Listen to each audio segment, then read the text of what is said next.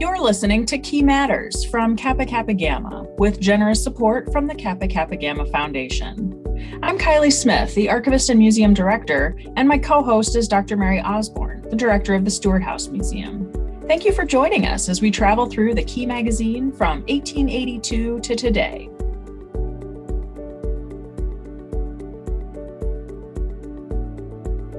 So we are discussing the Key magazine for the years 1895 and 1896, and you get to start with 1895.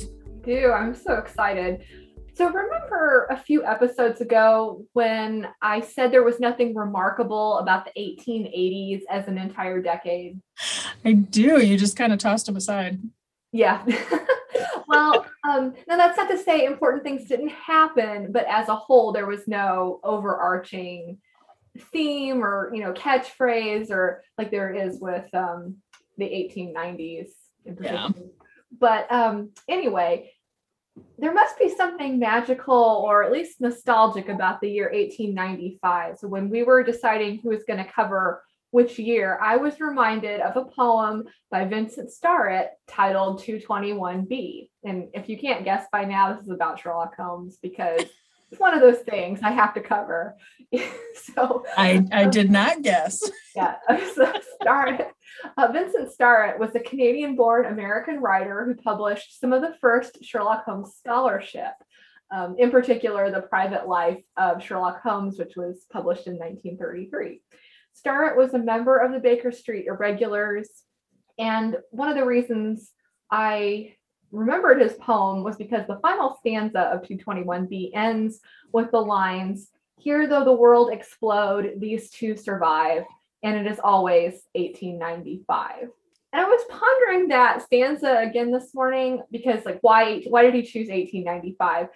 And in one respect, 1895 was the last year of sort of this idyllic world. So Queen Victoria was still on the throne and the Anglo-Boer War hadn't yet begun. So there was still that long period of peace that everyone seemed to be enjoying. And of course, more practical reason, it's easier to find words that rhyme with 5. Maybe Starrett chose it for a really practical reason. Moving on with the context for this year, we're going to talk about some historical events. In April, the First Sino-Japanese War ended.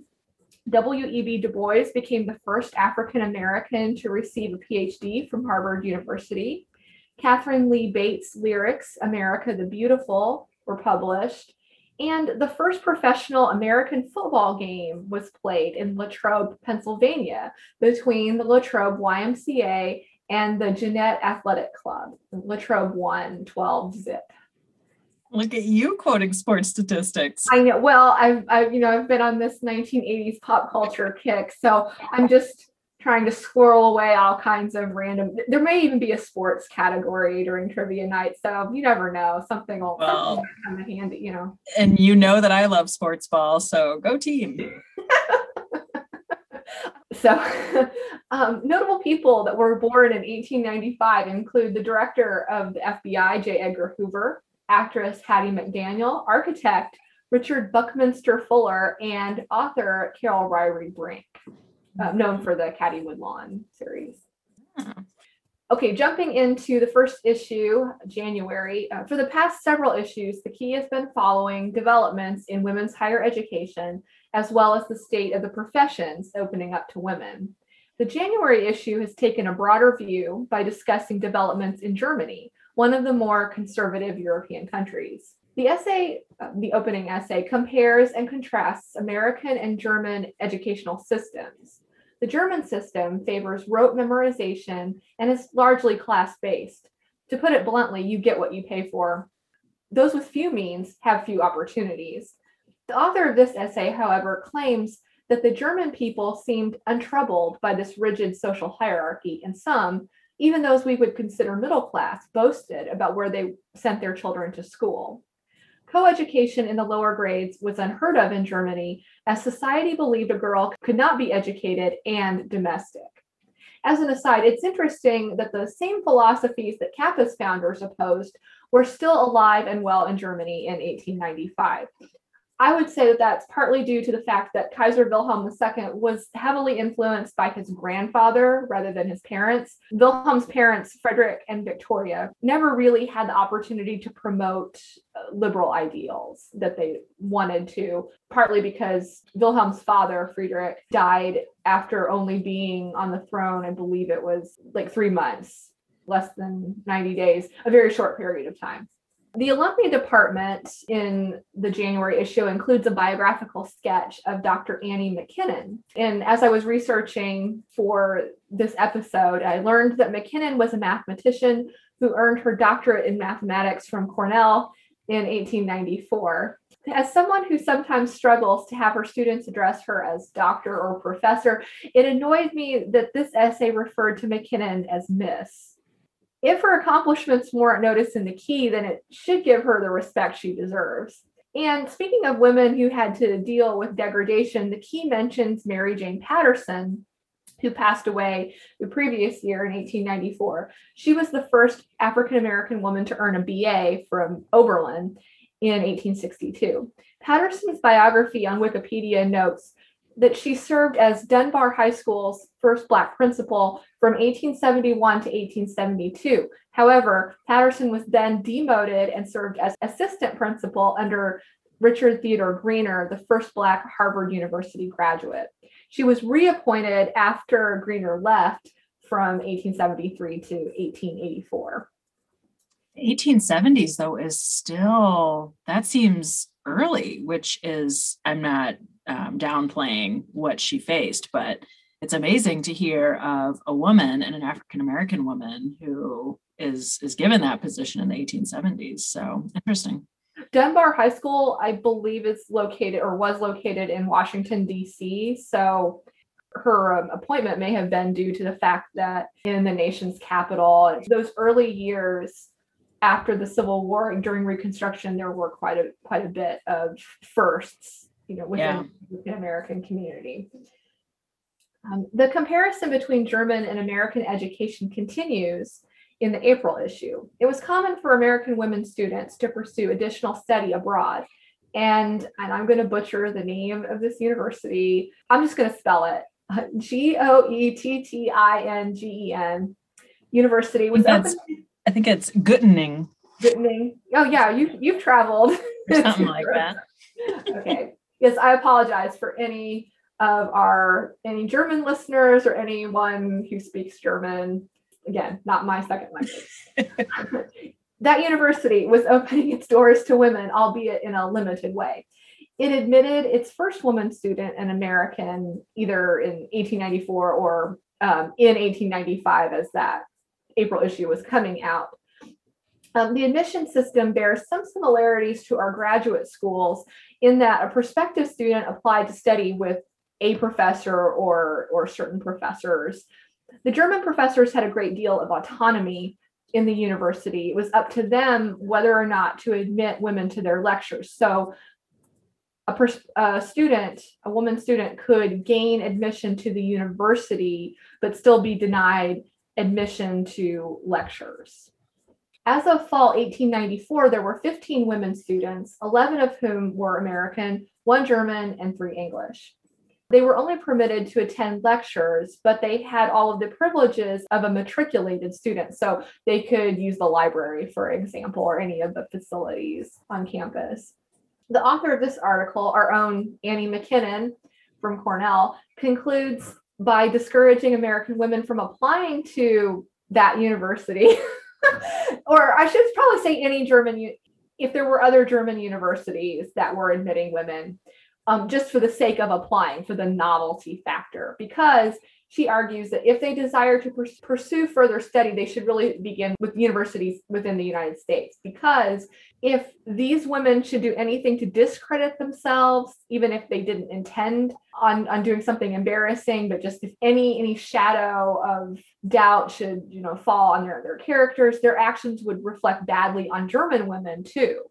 And McKinnon reminds readers that German women have no universities of their own, unlike in the United States. That's a good point. Switching gears to the chapters, Beta Beta gives some insight into the chapter shift to the social side of campus life. Coeducation they argued isn't a novelty anymore, and women have more opportunities than ever before.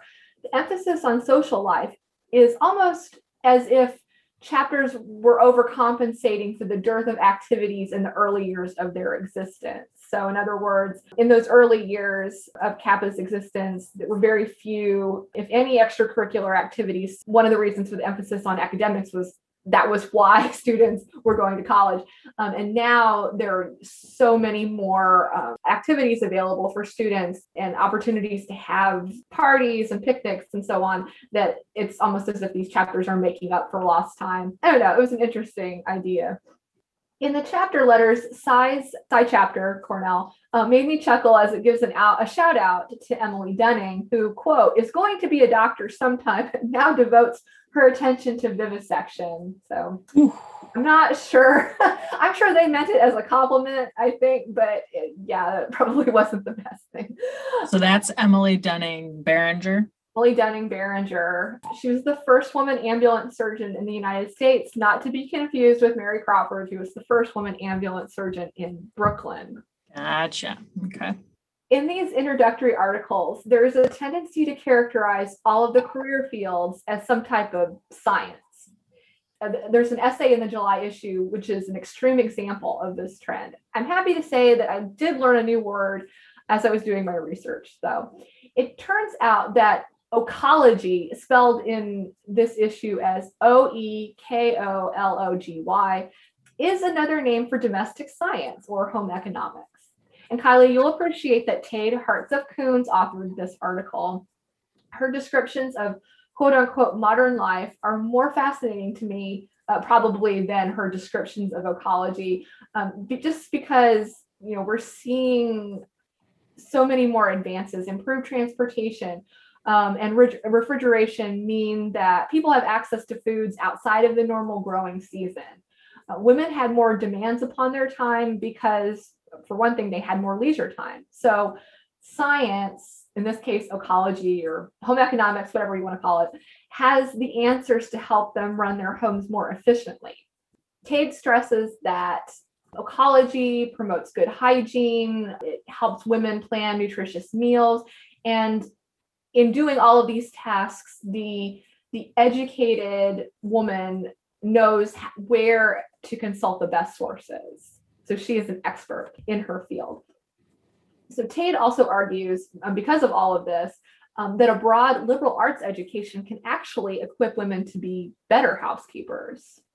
The July issue also includes a sketch about a graduate student who had a negative opinion of Greek life and then changed her mind after being invited to a shadow party. So I was going to put the question to you. Do you know what a shadow party is? Because I do not.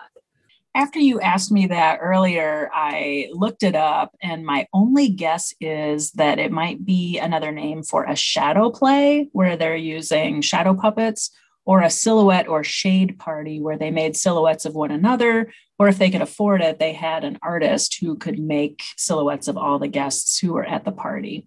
I found references to both in the 18th and 19th centuries, so that might be it. The term shadow party now has a political connotation, so it's all about, you know, the deep state and that kind of thing. So I'm not sure. So if any of our listeners know what a shadow party is, please share. That term reminds me of the time I was reading issues of the American Legions magazine for my dissertation, and I kept running across references to a smoker. And that actually is what it sounds like. It is a party in which smoking is involved. So, well, and a lot of older chapter houses have what they would smoker. It was like the smoker's lounge. I also want to note Upsilon's compelling argument for uniform badges. We see some of these issues reoccur throughout the years. And this isn't the first time that the question of the badge design has come up, but Upsilon argues that if we have one uniform design, that will create a better connection among the chapters. It will basically mean that Kappa will be more inclusive for actives and alums, for chapters all over the United States, because one Kappa at, let's say, Cornell, let's say she's traveling across the country and she's in California, that she will be able to see recognize another sister just by the badge. You won't have to worry about, oh, this badge is 2 inches, or this one is encrusted with pearls, or whatever. That having one consistent design would create stronger bonds of sisterhood. I think that also comes up too because of jewelers and how they were deciding upon what jeweler to use. And is it more expensive if I'm in Iowa and I'm forced to order a badge from an official jeweler in Ithaca? So, yeah. And on another level, this argument resonated with me because I thought, well, what if, after the last convention in 2018, what if someone had decided or proposed that alumna initiates needed their own badge because we didn't have the same experience? And that would make me sort of feel ostracized, like I didn't belong, So I'm glad that there's half a badge for half an experience. Yeah. Yeah, we only have an award. I don't know. It appears by the end of 1895 that the series of articles on careers is starting to wrap up, because in the last issue that I have, October 1895, architecture seems to be one of the last professions to open up to women, according to Jessie Cassidy from Side Chapter, because of women's perceived lack of mechanical ability, the need for a strong personality to deal with craftsmen. I have to admit, I hadn't really thought about that aspect, but that is one reason given. And because of the attire. So inspecting infrastructure requires women to wear bloomers, or to wear something that isn't going to get caught in a beam or potentially incur accusations of immodesty. But according to Cassidy, one of the reasons that more women aren't joining the field of architecture is because bloomers aren't artistic. So anyone who has the characteristics to become an architect, has this artistic personality, with that's going to clash with this practical need to wear clothes, wear bloomers, because they're just ugly. Okay. Anyway. Oh, I love it. Bloomers. Future culottes. Yeah. Yeah. The Historically Speaking podcast episode we did on the Hearthstone generated so much positive feedback. As I was reading the October issue, it reminded me of that Hearthstone episode, because in the October issue, a member of Beta Tau, which is Syracuse University, suggests establishing a summer home for Kappas to maintain the bonds of sisterhood. So not a retirement home, but we need an Airbnb. Oh, that's funny because it comes up in 1896 as well. Oh. I don't know. I think we might be missing out on some revenue. Also in 1895, colleges and universities such as Northwestern and DePauw are beginning to adopt the custom of academic regalia for undergraduates. And I'm not sure if the undergrads, and maybe it varied by institution, but if they were required to wear the gown, especially during classes or just at certain times of the year, like matriculation or commencement. But Kappas seem to be mostly in favor of it. I guess they weren't considered ugly. So, unlike those bloomers. Right. And it makes sense in a way, because there's so much symbolism involved in academic regalia. It makes sense that it would be appealing, because there's so much ritual and symbolism involved in Kappa and Greek life in general.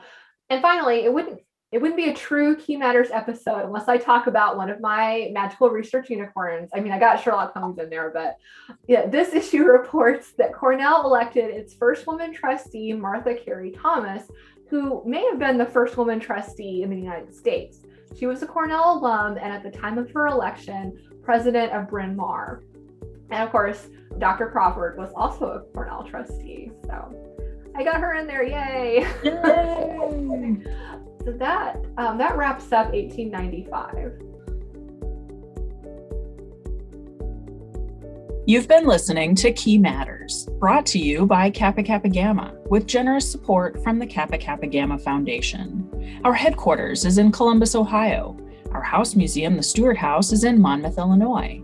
You can find us online at kappa.org, or you can peruse our digital archives at kappa.historyit.com. Research and production is done by the director of the Stewart House Museum and member of Alpha Deuteron chapter at Monmouth College, Dr. Mary Osborne, and me, Kylie Smith, from Omicron Deuteron chapter at Simpson College, and the archivist and museum director for Kappa Kappa Gamma. Thank you.